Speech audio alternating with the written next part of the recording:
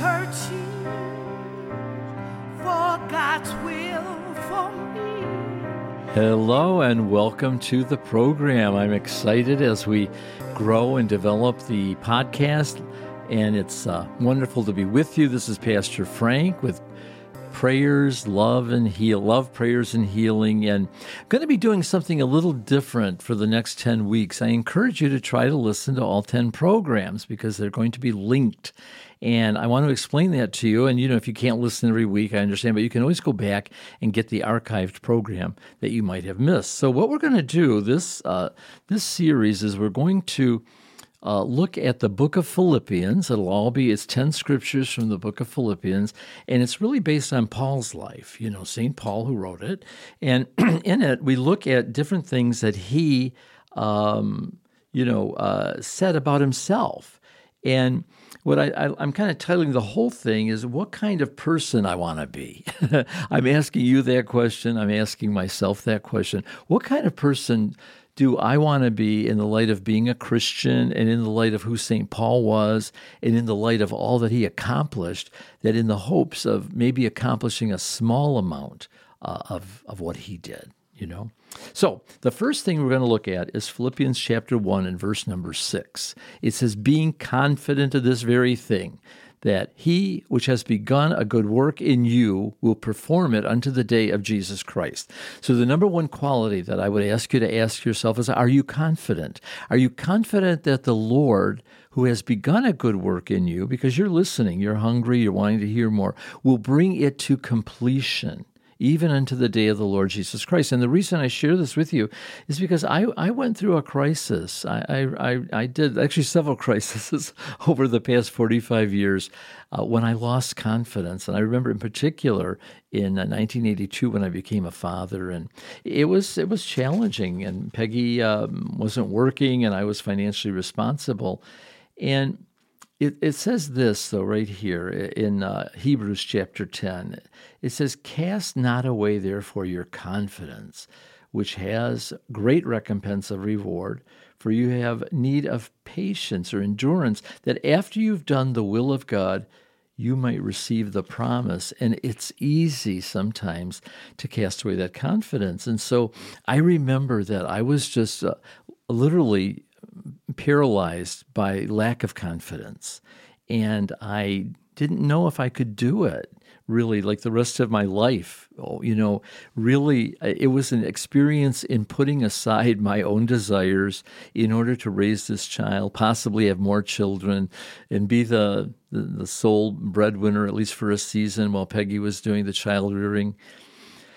And I really developed some really fears. I'm almost embarrassed to admit it, but I was so much into preaching and being out there and serving and being visible. And now I wanted to kind of close all the gates and shelter in place, like they say. And I wasn't happy with that. I wasn't happy. And I think that someone who's listening today is not happy with the lack of confidence that they're experiencing. Maybe once you knew confidence, you were a strong supporter of that inner goal that God had given you. You were saying yes to God. Well, all of a sudden, it was like saying, well, no, God, I don't think that's going to happen. And I was asked to speak at this church.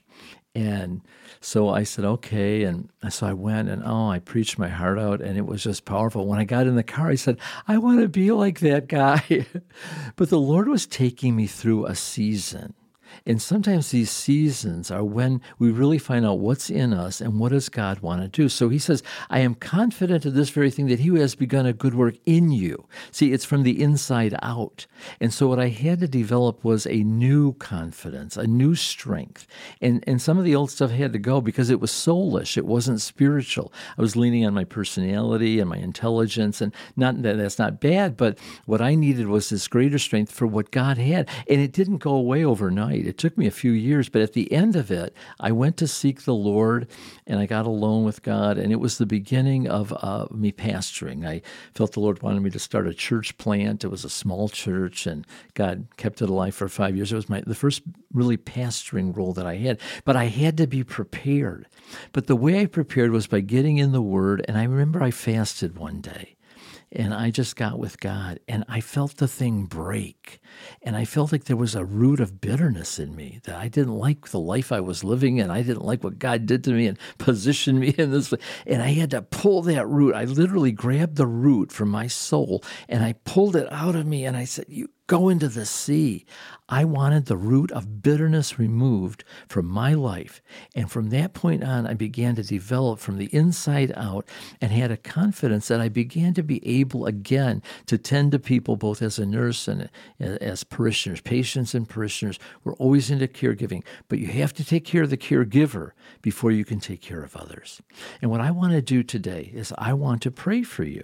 And I want to do some spiritual surgery. That root of bitterness, maybe you've gotten bitter about something that you've experienced in life, and it is really hindering you. And you know God has more for you, and you just want to enjoy life. He's come that you might have life and have it more abundantly. But that bitter thing, that will spoil everything. And God wants to set you free from that today so you can get up and go on the path and become the person that you're meant to be, a confident person, confident in God. So right now, in the name of Jesus, we pull that root of bitterness out of your soul, and we command it to go from you and into the sea in the name of Jesus. And you go forth and you get on the path of life, the path that God has for you. Get up again and go and be who God wants you to be and who you in your heart know that you are meant to be. Wow. Okay, I just want to thank you for listening. I want to encourage you to try to listen each week over these next 10 weeks as we do this series from the book of Philippians. I know you're going to be blessed. So the Lord bless you. The Lord keep you. The Lord cause his face to shine upon you. The Lord be gracious unto you. May he lift up his countenance upon you and grant you peace, so that there is nothing in your life that's missing and nothing broken, and you are completely whole. God is restoring wholeness in you today, restoring your confidence. In Jesus' name, God bless you. Until next week, have a wonderful week. Bye for now.